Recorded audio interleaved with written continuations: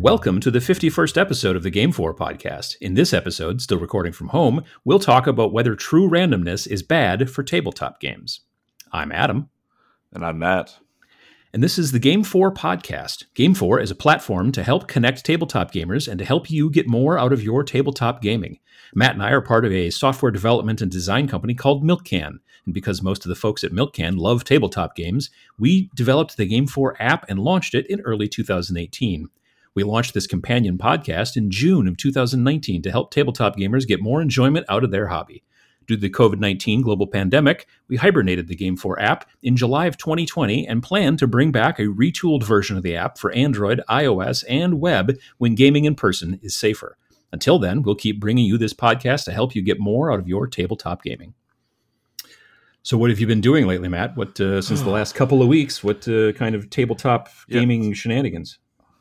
Yeah, I every 2 weeks I'm like, next 2 weeks I'm gonna have a lot to do, and then like the 2 weeks comes and goes, and I'm like, man, I lost 2 weeks of hobby. But I was able to sneak some in last night. So I started assembly on one of my new kill teams. Nice. I'm doing Gene Stealer cultists. Nice. Mm-hmm. Yeah, so started them last night. Really cool models. I like them. A lot of little bald dudes. Yeah.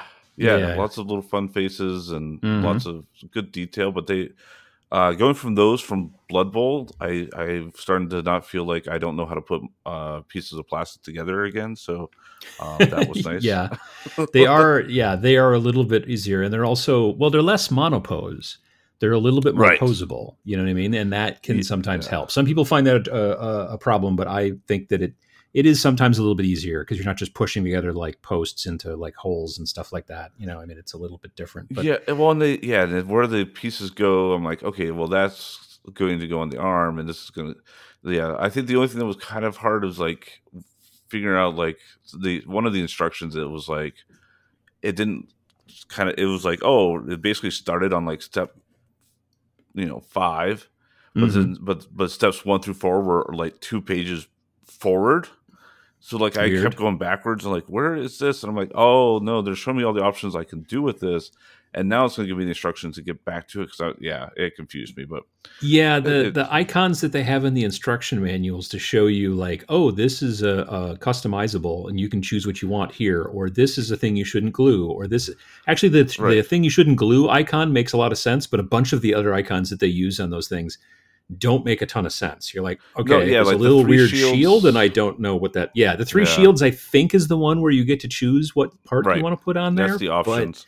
But, it's a little weird. Once you figure it out, it was fine, but it was just weird because it was like they're like showing it, and they're like, but the guy's like standing there with no arms, and I'm like, well, how did you get that? I don't see that piece. Well, how did he? And then I'm like, get here with no arms? So I just started like looking at the piece that they were showing and started putting together. And then I'm like, just from comparing it to the sprues. And then I'm like, as I got further, I'm like, oh, here it is on this next page. I'm like, oh, that was bad. I do wonder sometimes how well Games Workshop play tests their building instructions, which sounds stupid to say it that way because you're not actually play testing it, but you know what I mean? Like here, like give these building instructions to a relatively new modeler and then give them the model and then take notes. And when they go, I don't know what this does, and I'm not sure how I got to this part, that kind of stuff, that may help, but I don't know if they do that kind of stuff. Because they are definitely not at the Lego level where Lego is just like, well, sure. That's true. The only thing I don't like about Lego is their black pieces look too gray. So if you have like the Star Wars, you have like the light gray, the dark gray, and the black, and like side by side, you can kind of tell the difference. But they'll just like have a page, and you're like, I don't know what piece this is. Oh, sure, yeah. That probably actually goes back to the conversation you and I were having just before we started recording about dot gain. You know what I mean? Like the gray and the light gray and the black probably like it looked great on the computer screen when the person laid out the instructions and stuff. But when you print it, then the dark gray gets real dark gray, which then could be black, but it's hard to tell. And that's kind of the way that stuff works. You don't want the black to be too black because then you lose all the edge. Yeah, so exactly. Yeah. Yep. But yeah, doing that, and then I've got a large print that I've been trying to print for the last few days, and I am wasting a lot of resin. Let's just say that. Like, it's probably yeah, it's a good vat fill to print this thing up, and it's one of the models that the designer gave like pre-supported. Mm-hmm. A lot of the times, like they know how to do it, and they've printed it, and with all their tests, and so I Mm-hmm. usually can just go, okay, it's pre-supported. I'm just going to take it, but yeah, it's not working.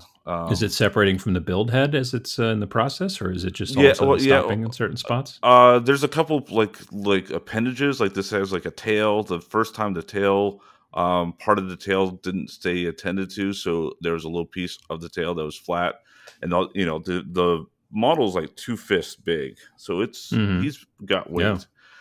So to only have like that little defect, it was like, oh, whatever. Okay, I'm gonna print him again. And this time I'm like, oh, he came out perfect because I added more support to the tail. And for some reason, the left arm, like didn't print like a gap in between, like halfway through the middle. So like his elbow was not there. Hmm.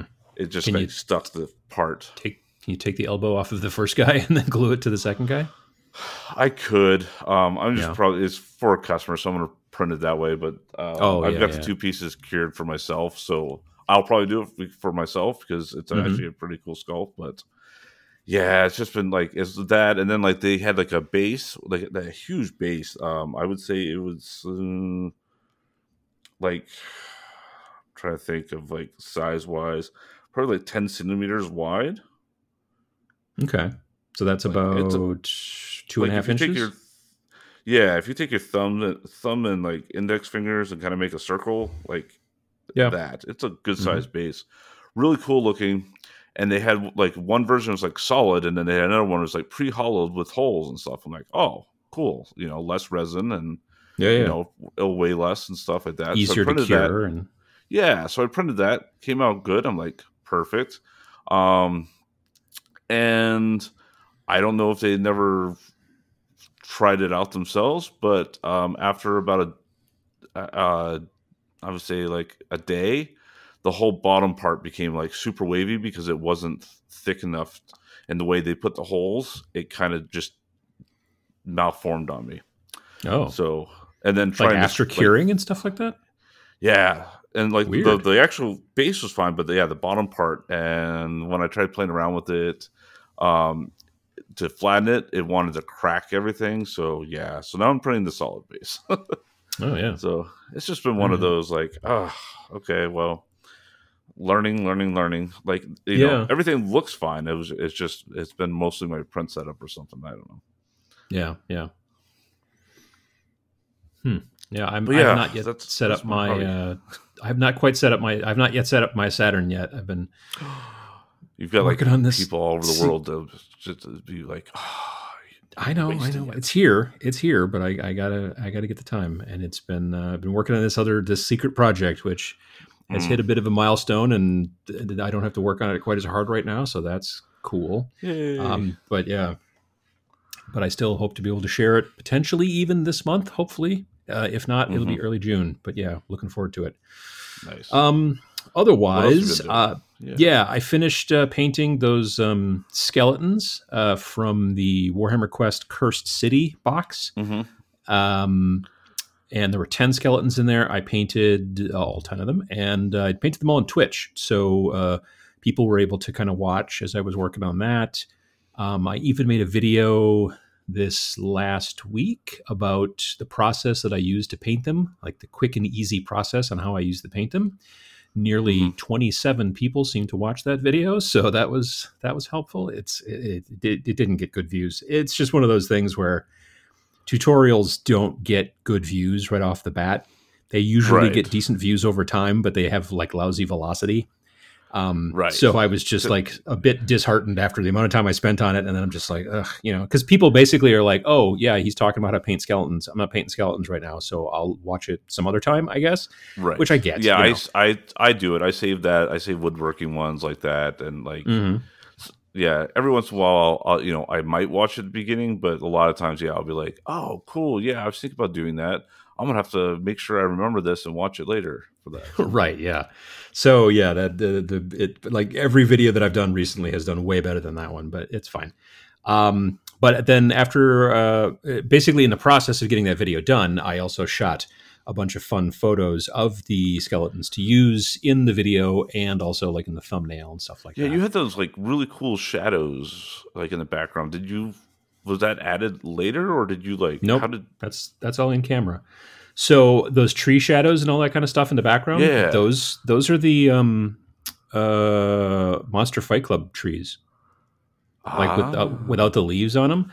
So Okay. what I'm doing is I'm setting up. I've got my I'm in the at my studio, the room that I use for bat reps. Well, obviously Hmm. haven't done any bat reps in a year because of COVID. So I've been basically just using that area as photo studio. So I set up pieces of terrain and all that stuff, and then I set up those trees like kind of in the background, and then I have this huge one of those pop-up backdrop things, like where you can fold Hmm. it down real small to put it in a bag and then it goes boing and pops out. Yep.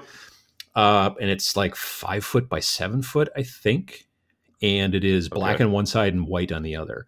And so I've been using that a bunch. I either use the white side, and then I have this LED tube light that's probably 4 feet long, and you can pick nearly like any color that's available. And then that way I can shine a light up on it and make it red or orange or green or blue or purple or whatever, or just white, which is what I did there. And then so I'm lighting up that background, and you're seeing that Hmm. white background. And then there's the trees, but they look all blurry and shadowy and stuff like that because of shallow depth of field. And then the lights that are falling on the skeletons, I'm also using a black piece of foam core so that light doesn't hit those trees. And then that's why they look like silhouettes. So it's kind of Ah. from above. So it takes a bunch of work to get those shots, but yet they're basically all in camera. All I do as far as in Photoshop and stuff like that is very frequently I have to Photoshop out a hair because there's always a hair stuck to my miniatures somewhere, no matter what I do. So, and they don't show up until you look at them on photos. So I do that, and I also tweak, a little bit here and there as far as like contrast and light balance and Sure. just the normal kind of like Right. Lightroom Right. kind of stuff. But yeah, I haven't added anything in. I did some pictures a month ago or so of some of the demons that I worked on, and in those I actually photoshopped in a sky. Like I had like a Hmm. green, glow from my big backdrop, and then I just basically kind of photoshopped in some clouds and stuff like that to make it look cool. But usually I don't do that. So, Okay. but yeah, it was fun. But yeah, and then speaking of Curse City, I have started painting. There's 4 heroes that I built from the group of I think a total 8 heroes in that game, and then one of Okay. the bad guy kind of like heroes, for lack of a better term, bad guy leaders. That maybe makes more sense. And he's the skeleton watch captain, so he's basically the boss of the skeletons. So him and then 4 other heroes. I am currently working on those on Twitch as well. I started last week on them and have gotten a little bit far along, so that's not too bad. So that's fun. When those guys are done, then I'm not sure what my next project is going to be on Twitch. I've got some ideas though.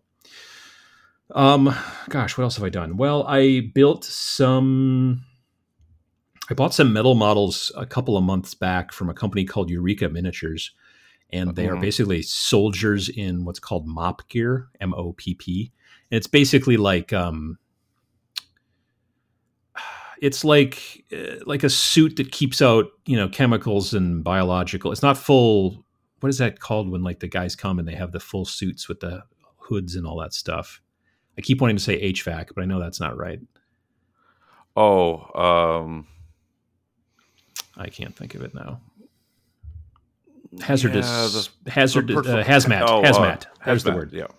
Yeah. So they're not quite like hazmats exactly, but they're kind of like that way. They're basically soldiers, and it's kind of I think that mop suits might be like, I don't know if it's a Soviet thing or what, but some of the guys are carrying AKs and some of them are carrying what look like maybe M16s or M4s or something like that. And Hmm. they've just got a bunch of different ones, and I'm going to be using them for Zona Alpha. So the whole concept of Zona Alpha is you're going into this exclusion zone to try to get cool alien treasures out of there without getting, poisoned or turned inside out or Sure. killed by leftover alien technologies that are not good. And so, yeah, I want to just have like a cool war band of like just random dudes who are all trying to like wear enough, hazmat type equipment. And so I started gluing them to bases because being older metal models, they have like an integrated kind of like little oval like base. You know what I mean? You've seen models Okay. like that Yep. before where there's like already Hmm. kind of like a weird little oval bump base like stuck to their feet. And I kind of hate that because I like to always model my folks, especially for Zona Alpha. I want them to look like they're standing on asphalt. So if there's just like a big weird bump in the middle of the asphalt, it seems weird. So I have to clip it all away and then sand it down and then glue it. And sometimes I have to pin their feet if their feet are real close together and all that kind of stuff. So it's not a quick job to put those guys onto bases. And I'm only going to do maybe 6 or so. But yeah, so I've been doing that a little bit in between here and there. And then this is not exactly like hobby work, but it's going to lead to hobby work. But I ordered a bunch of bits from this company over in Poland called Puppets War. They make all kinds they make models as well, but they mainly have always been known for making like bits. Like if you want to customize your Space Marines, they make different helmets and different this and different that. You know, if you want to customize your such and such, they make all kinds of crazy stuff. Yep. So I ordered a bunch of different heads and some different types of guns and all kinds of stuff like that because I want to kit bash together a bunch of cool models for Stargrave mainly, which is the new sci-fi skirmish game from Osprey. Is that out Osprey or is it still coming? It's out now. Okay. Yeah, I don't know about maybe in stores, but on the Stargrave group that I'm on Facebook, there's a lot of people taking pictures of I got the book in the mail finally kind of situation, you know. I've had it since February, maybe March. I don't remember. Yeah. They shipped me a copy early, but you could also get it as a PDF too. You can buy it as a PDF from wargamevault.com. So if you want to, you can get it as a PDF if you're not interested in having the book or whatever. So that's cool. But yeah, I can also use those same kind of characters as well for other games like Star Breach and Planet 28 and other sci-fi stuff too. So I'm looking forward to doing a bunch of kit bashing with them, maybe make some videos out of it, maybe just do some Twitch content. Hard to say. But yeah, that's pretty much about it hobby-wise. Like I said, still haven't quite gotten the printer set up.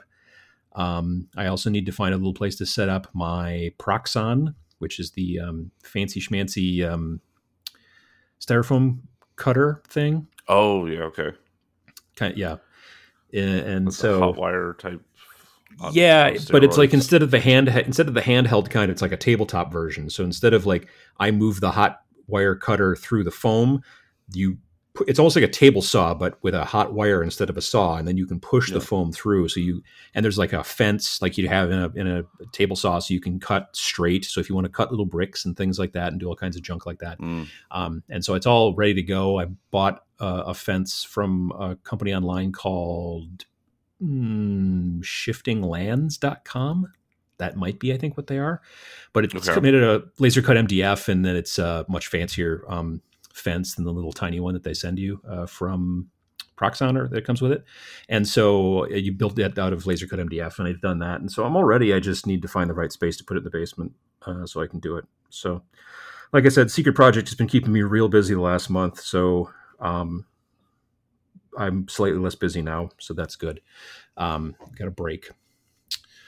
So yeah, I think that's pretty much my hobby in a nutshell. And nice. I don't know. It's kind of random, isn't it? Like that's just sort of random.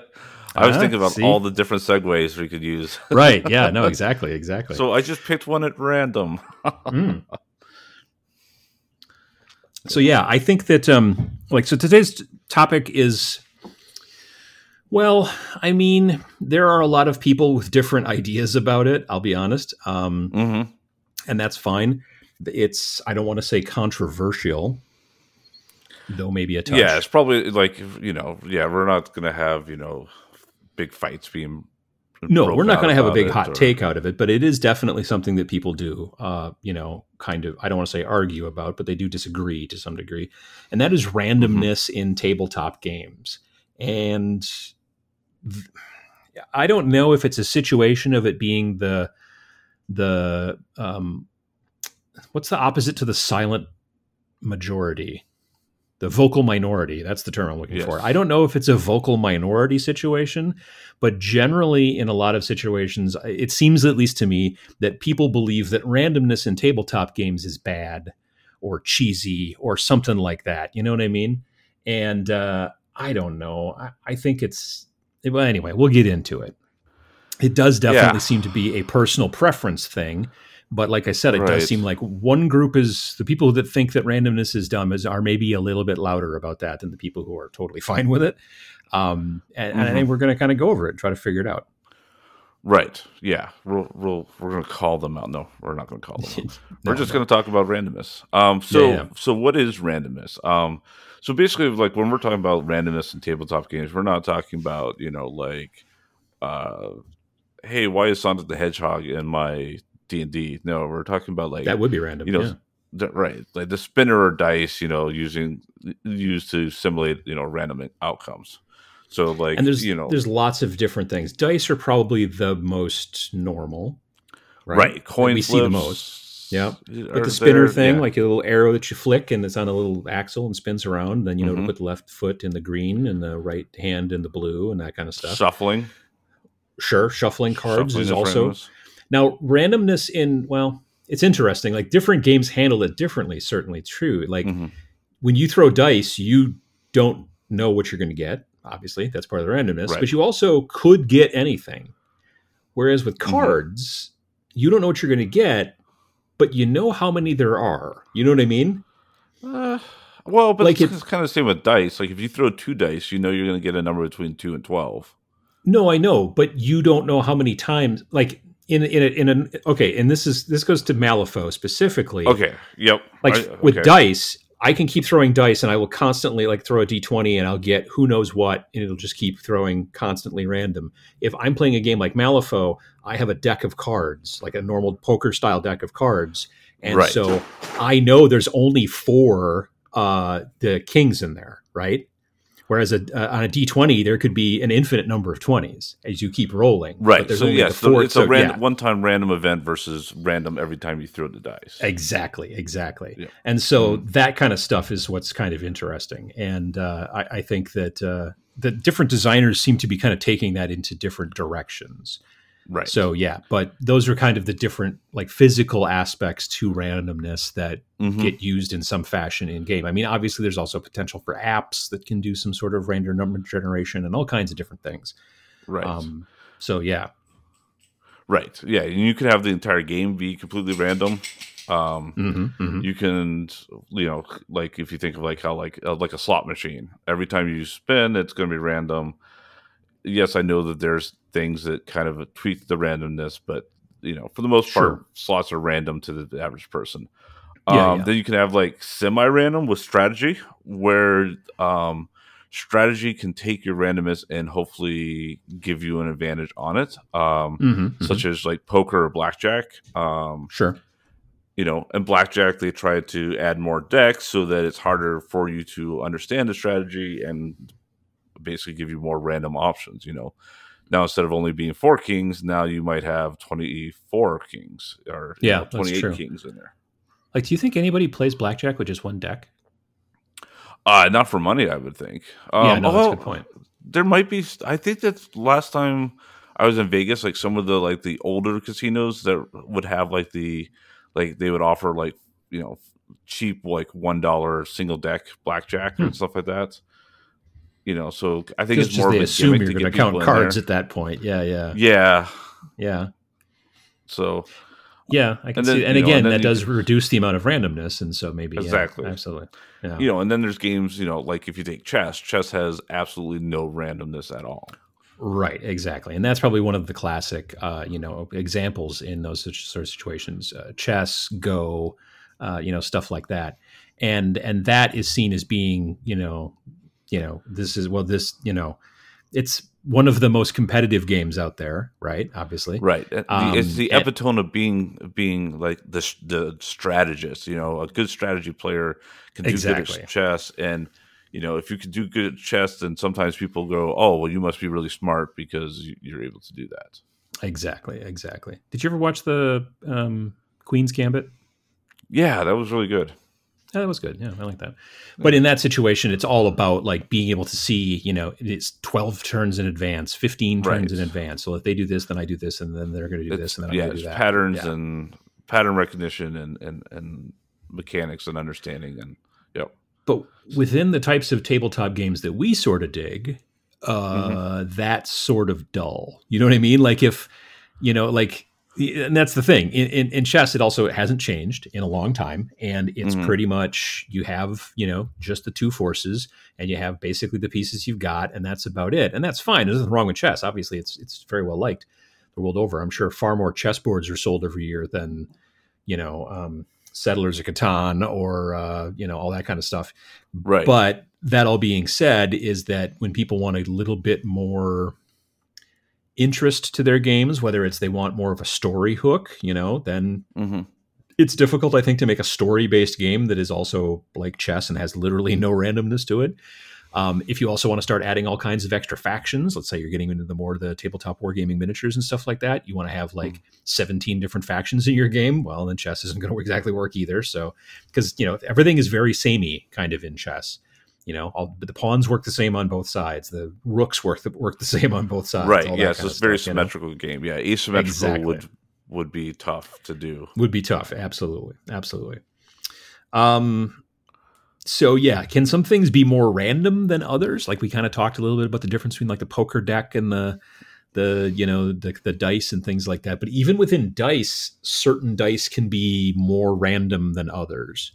And this can be Right. done in a couple of different ways. That's why I have dice I won't use to roll, in D&D, because in my head they're not equal. But no, but in Right, reality, yeah. though, Well, as you use a dice, or even defects in making the dice can make it so that they are more biased towards different numbers.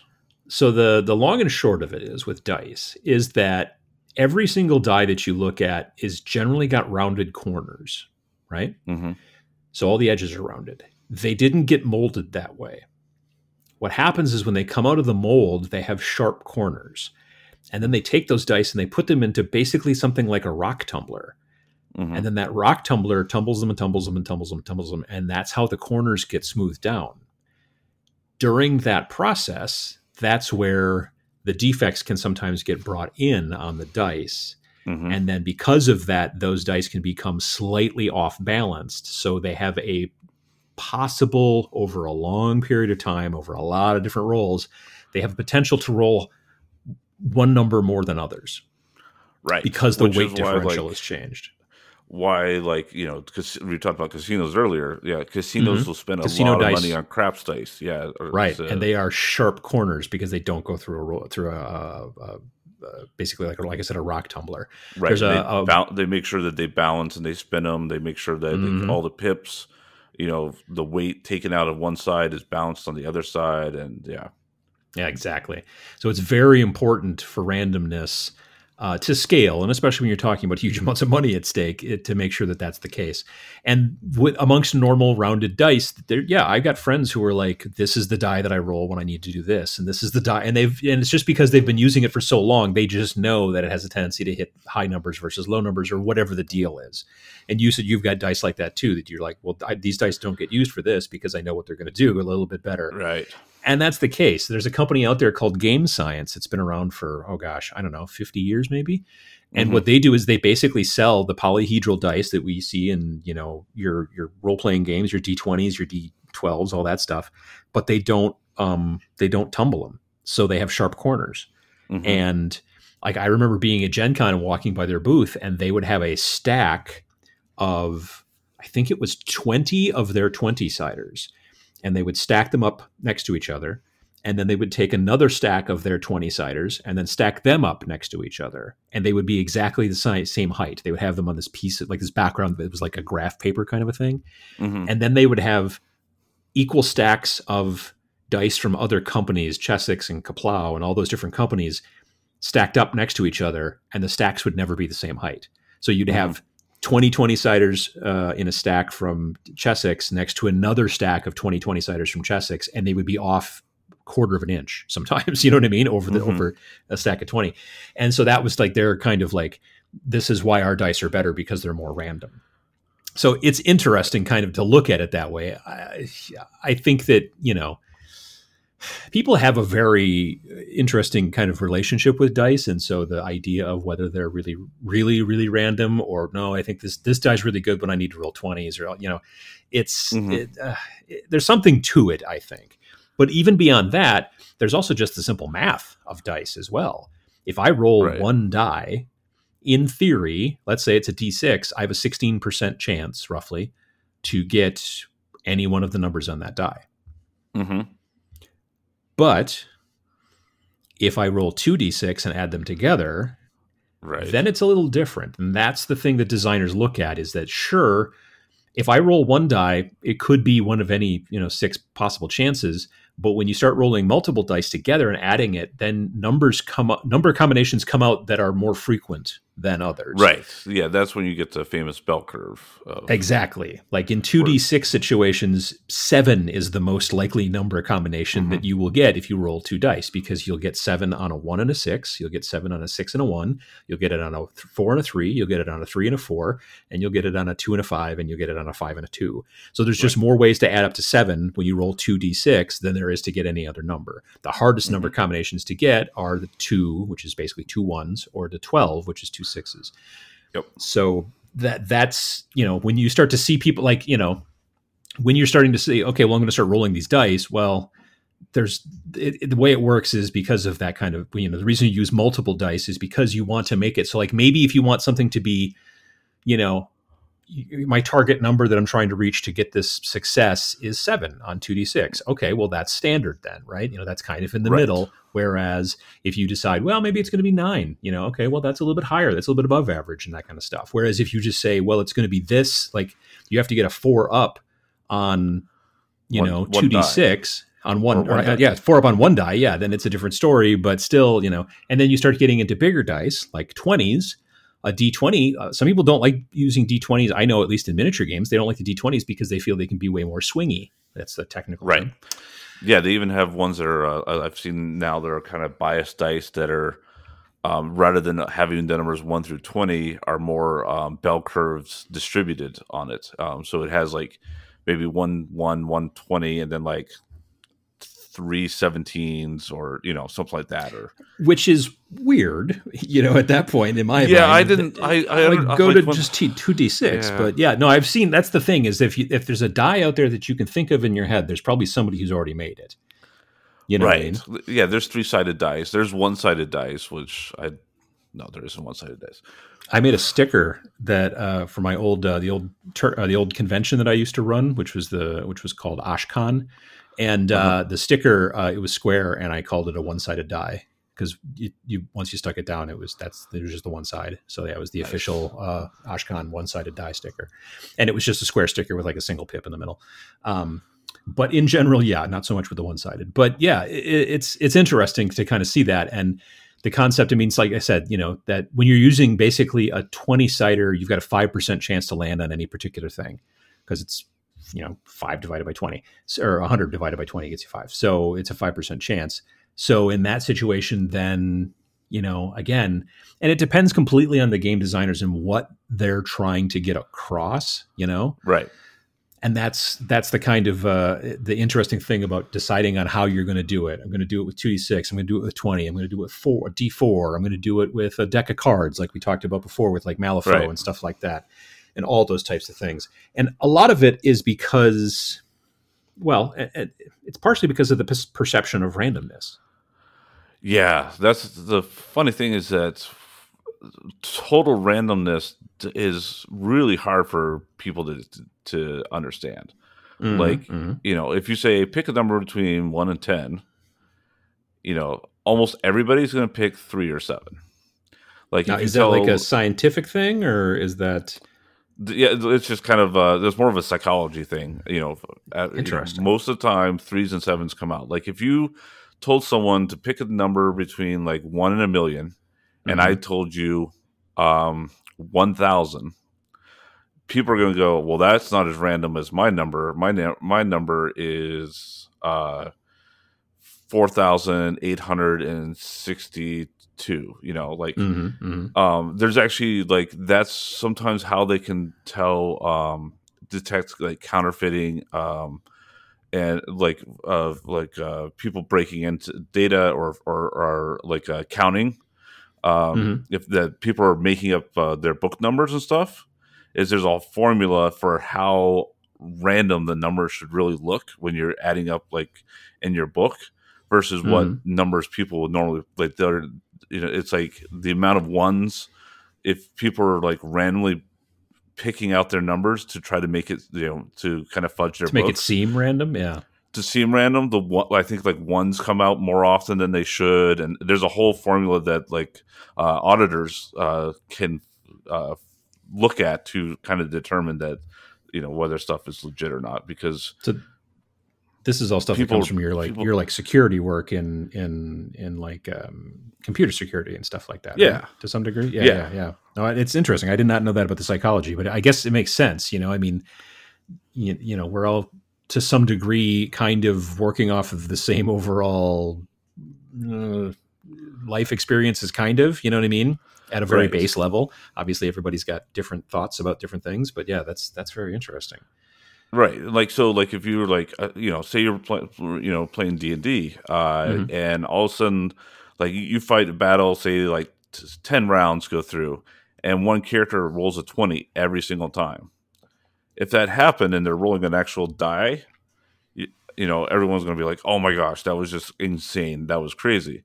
Now, if you took that same result and it was on like say Roll20 or Critical Role or any like online thing where it's like a computer that did it. Rather than saying that was epic, everybody's going to go, yeah, their random number generator isn't very good. Sure. Because seeing outliers to us seems like it's not good randomness, even though outliers exist, in anything. Well, that's the thing. Like, if anything, I would think that using a computer-generated randomizer, especially when you're doing it over time during the course of a game, you would almost never see something like that because of the way that online, like computer randomizing is very frequently done. Like computers kind of can't really do random, right? Like they have to like base it off of a seed, which is frequently taken from a time, Traditionally, computers have a very hard time coming with randomness. I know when like online poker first started, one of the companies like that touted that they had the most natural randomness to all their card shuffling. They had, I think it was like something like 50 lava lamps. I've heard about that. I was just going to talk about that. Yeah. Yeah. And it took basically like, it took a digital picture, and then basically did it as a 1 or a 0 based on like whether the different quadrants or something like that. Yeah. For if there was lava and stuff like that. And then it took that to make the numbers to seed it. So it randomly seeded the number every time. Yeah, because like in the early days of programming, they just basically went to like the clock in the computer, and they're like, okay, well, that's the seed. We'll do a random generation based off of it, and the random generation is not that random. And so people could sort of almost, in very, very slight situations, start to kind of figure out how to pick the random number that the computer was going to pick. But you could determine biasness that pretty easily and stuff. Exactly. Yeah. But when you're like basically pointing a camera at a lava lamp that's glooping around and doing stuff, and then you basically take a quick image of that lava lamp and then go, okay, well, from the lava lamp that's cut up into 17 quadrants and then blah blah blah, and here's our number, and that's a random number. That's pretty random because lava's, well, it's not really lava actually, but what I'm saying, right. that wax stuff floating around in there is pretty goopy, and who knows. So it's very interesting to kind of see that stuff. Yeah, but then people would still complain like, oh, I've gotten like 3 royal flushes on this one poker game, so yeah, they don't have a very good random number generator. Well, what people fail to realize is like online, you don't have to wait for someone to shuffle and deal out. You don't have to gather with all your friends, so you can go and play, a million hands compared to the same time that you spent, doing maybe 1,000 hands in real life. Yeah, and because of that, you're going to see it more often. Yeah, so it's just a bigger number set, and you might have just lucked out and gotten 3, good hands because that's what you randomly got, and someone else has gotten 0. I mean, every gamer has probably got some story about the time that the dice did something, whether good or bad, but it makes a story that you like to tell and all that kind of stuff. I know I was playing 40K with somebody years ago at my friend Kevin's shop down on South Main Street, and right across the bridge. And basically the opponent was going to win the game as long as he didn't roll 3 ones in this particular last strike on my whatever. Mm-hmm. And he rolled 3 ones. And so he, there was much rejoicing, specifically on my side, because then now he couldn't beat me. And then he grabbed those 3 dice and he walked out the front door and walked about a half block down to where the bridge was, and he threw those dice in the river. And so ever since then, like among like the people that were kind of hanging out at the shop at that day, you would just talk about like, yeah, well, if these dice don't perform, I'm going to throw them in the river, even though now the shop is nowhere near the river. But you still, everyone's got that kind of story. So the question then becomes, is when can randomness be good? Now, in that particular situation, it was good for me and not so much for him. But competitive players specifically usually hate randomness. We talked about chess a little bit before, talking about competitive games. Obviously, there's basically no randomness there.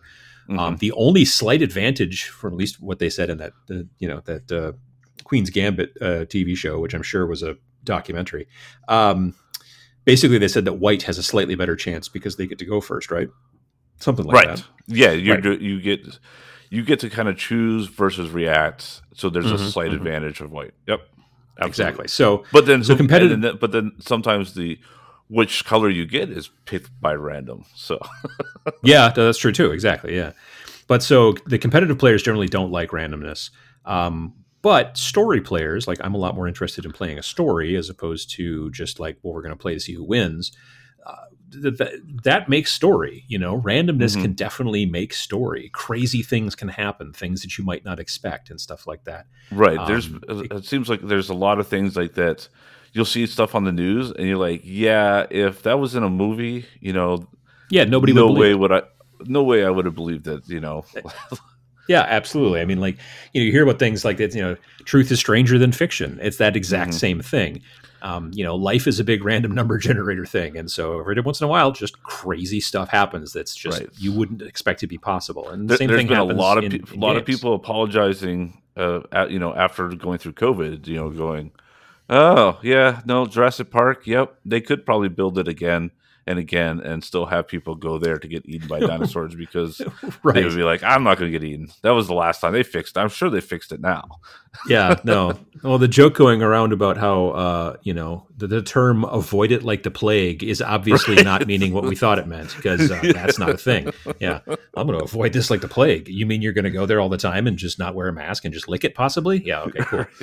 So, yeah, I mean, that's kind of the situation, is that the randomness in story, I mean, because sure, in a role-playing game, the story is definitely driven by the GM, the DM, whatever, and the players, and that's fine. But there's also times when crazy stuff happens because of the dice. I remember still to this day a game that we played in college of the Middle Earth role-playing game from Iron Crown Enterprises. So you're playing like hobbits. Well, not hobbits. I was playing a Sindarin elf, which is a high elf within the world of like Lord of the Rings and stuff like that. And we were fighting, I don't know, like there was a bunch of orcs, and like there was a guy who was kind of controlling the orcs who was some sort of magic user. And the 2 big beat sticks, there was like a barbarian and a Rohan guy, and they were fighting these orcs on both sides. And I was in the middle, and I had my bow, and I was still relatively low level. All of us were still relatively low level, but there was not much I could do against these orcs. And so I pulled out my bow and I shot at this kind of like big bad guy, and I rolled high enough that Roll Master is the name of this game that we were playing within Middle Earth, actually. But anyway, the Rollmaster has a lot of charts, and I rolled high enough on the charts that basically it described that my arrow went into his eye and poked out the back of his head, and he died. And that ended the encounter really quickly, as it turned out. So, the GM was a little like, all right, now I got to come up with something new for the next thing, and that happens. Dice can be swingy like that, and sometimes it's like, okay, they're following their normal averages like you would expect, but every once in a while, weird stuff can happen, which changes the story, Right, which is why sometimes, the DMs, that's the whole reason why DMs have the screen. And the reason why that was done is because it allows them to fudge the dice every once in a while. Some DMs say they never do it. Some DMs say they do it a lot. I've done it occasionally. Usually when I'm like, it's funny, it's usually like, okay, this is my third 20 in a row. They're not going to believe that I'm rolling 20s back here. Sure. Yeah. So Very there's frequently, times it's where I'm also like, done so that somebody doesn't die. yeah, or Yeah. like you're like, okay, this guy, he is about to die. He is just not having good luck. I can tell the player's not having any fun. Mhm. Like, let's kind of swing his luck a little bit. Yeah. Um, Yeah. and there's actually a game. I'm not going to name it because it kind of ruins the game if you know what it is. But there is a game that the game master guide says, you can roll dice, pick whatever dice you want to roll for this game. It doesn't matter because nothing, the dice results don't matter. Mhm. Whenever you need to pick something random, you roll a die just so that they think you're rolling, but pick the result that will either be the funniest or be the most epic. And Nice. whatever you want, it depends on your mood. And like, Sure. like I had played the game multiple times, and before reading that, being a DM, and I'd always heard, don't read the DM or it's going to ruin the game for you unless you're going to actually, run the game. And I'm like, Mhm. I don't understand how that's a thing. And then I Right. read that, I'm like, oh, now I understand. Yeah, I mean But that's every game, every type of the four main genres within tabletop gaming, being your board gaming and your role playing games and your wargaming miniatures and your collectible card games. They've all got, in some degree, obviously, a degree of randomness, which in most situations, like I said, there are definitely players out there who dislike randomness, and it's generally the mhm. more competitive folks. There are certain people within board gaming that don't like randomness. I know that there's a term called Ameritrash, which basically means that there's probably a lot of dice Or as I say, involved. yeah. Yep, You Euro know, is very strategy and maybe some random setup, but then once from there, it's very much a strategy. Going forward, as little luck exactly. as possible is the better. Yeah, and so that's a preference thing, But Hmm. for RPGs, all of the coolest things I've ever done in an RPG have generally had something to do with the dice in some fashion. You know what I Hmm. mean? It's like someone decides, all right, I'm going to do this, and the DM is like, that's never going to work, and then you roll a natural 20, and you're like, all right, well, Yeah. so there's that kind of thing, and it happens in miniatures. All I got to do the only way I can win is if he throws 3 ones, and then he throws 3 ones, and then he throws his dice in the river. I mean, that kind of stuff. Right. Yeah. So, that's, I think, how Hmm. randomness, personally, in my opinion, and again, everybody's got their own opinion here, but I like randomness to some degree in games because I like not only the way that it can just tweak things and change the story, but it also makes me react differently. Hmm. Um, in Yeah, because it gives you in the unexpected, like the underdog exactly. can win type thing. Like you're like, oh well, that guy. In a Euro game, if you start falling behind far enough, most of the time, depending on the game, you're out of it. Basically, Hmm. you're playing for second, or you're playing not to be in last. Yeah. Um, but if it's very random, there's a chance that you could still come back and win. I mean, in Warhammer 40,000, the sci-fi version of Warhammer, basically the turn sequence is randomly determined at the beginning of the game, and then once it's been determined, it stays that way for the rest of the game. You go, then I Mhm. go, then you go, then I go, and we just keep going back and forth, turn after turn after turn. You do all your stuff, turn 1, then I do all my stuff, turn 1, then you do all your stuff, turn 2, back and forth. But in Age of Sigmar, which is a newer version of the fantasy game, because Warhammer Fantasy had been around for a long time and worked in the same Mhm. fashion. But then, when about 2015, when they came out with Age of Sigmar, they changed it up, where basically at the beginning of every single turn, you rolled off again to see who went first, which Okay. meant that at the end of turn 1, maybe I went first, or I went second, so I went, and then at the beginning of turn 2, we roll off and I go first, which means I got to go 2 turns in a row. And there were a lot of people that did not like that in the competitive realm because they couldn't depend on it, because you didn't know. Maybe you were going to get to go twice, or maybe a person was, Mhm. or I wasn't going to get to go twice, that type of thing. And Mhm. so there were plenty of people that didn't like it. And in the early days of Age of Sigmar, there was a lot of people who were just like, we don't play it that way. We play it the right way, where we just alternate back and forth during the entire game. And I was always Right. like, no, man, that's not cool. But again, it's personal preference. As it turns out, basically every tournament series that I can think of, I believe right now for Age of Sigmar, follows the normal rules. But there are still people who kind of grouse about it here and there. So that's when I think, again, like there's a definite situation there where randomness can be seen as bad by certain people. and also with you've mentioned collectible card games as well. Like you can mitigate randomness to some degree, but there are sometimes you just don't get enough lands in your Magic the Gathering like first pull. Right. Or you get, You know what I mean? Yeah. Or you get Or all you get lands. all lands. Right. Yeah, exactly. And that can really mess with you, and like especially in a tournament sense. I can totally understand that. If you're playing just for fun, and I mean, I know you can do a mulligan, right?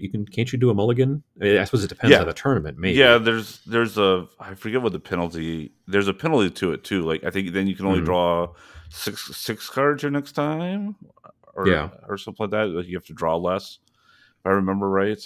Yeah. But yeah, it's so and that's there's strategies of when do you do that, when you do not, and because you can get a bad pull, but is it bad enough to do it or not? If you're just playing with your friends or whatever, if you get just a bad pull, then you're going to get stomped real quick because you just can't get, and it's fine. You'll just start playing another game, and it's great. But if you're playing in a tournament, then there's stakes that are involved or whatever, and that I understand that. So in that situation, like randomness can be bad, but there's no way. Well, I was going to say there's not really any kind of way to fight against that in a game like that. Well, in a game like that, no. But in other games, like we talk quite frequently about Keyforge, you and I, from Fantasy Flight, the way that they got around that is that there's no lands. There's no like resource card that you have to have in your deck. If you want to activate you could still card, you get just activate kind of messed up in it. You can have still bad starting hands, but sure, less dramatic, but yeah. Right. Like, you're not sitting there with a bunch of cool cards that you would love to play if only you had mana for them. It's just a situation of like, you get your cards and you can play them. And so I think personally, it's a slightly more interesting system. I like it. It's also, 36 cards, I think, is the entire deck. So it's also a lot less to have to mess around with.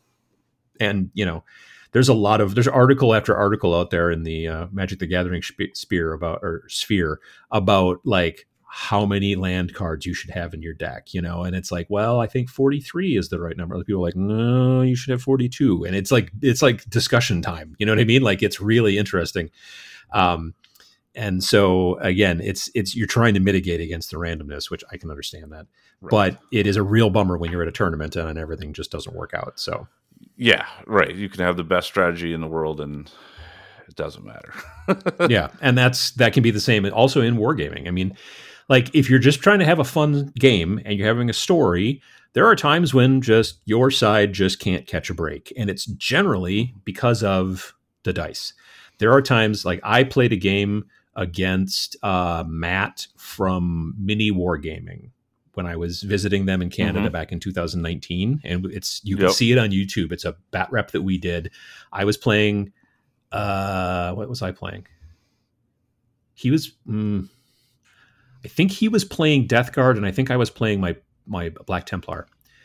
And I just was rolling so hot, and he was rolling so poorly. Like, it's not so bad when one person's rolling hot and the other person's rolling fine, or when one person's rolling fine and the other person's rolling kind of eh. But when one person just cannot roll low and the other person can't roll anything good, it really compounds, and it makes it a bit of a bummer. We still had a fun time because, again, we weren't playing for for anything kind of tournament wise, but there are those times when just both stars align in a bad way for somebody, or a really good way for somebody else, Right. When I played against John Caspian. Oh, yeah. Okay. Yep. Yeah. When I played against John Caspian that time, also on Battle Report on my channel, I was playing Death Guard, and I never once, when you are about to die, there's this thing called Disgustingly Resilient, and you can roll a D6, and on a 5 or a 6, you don't die.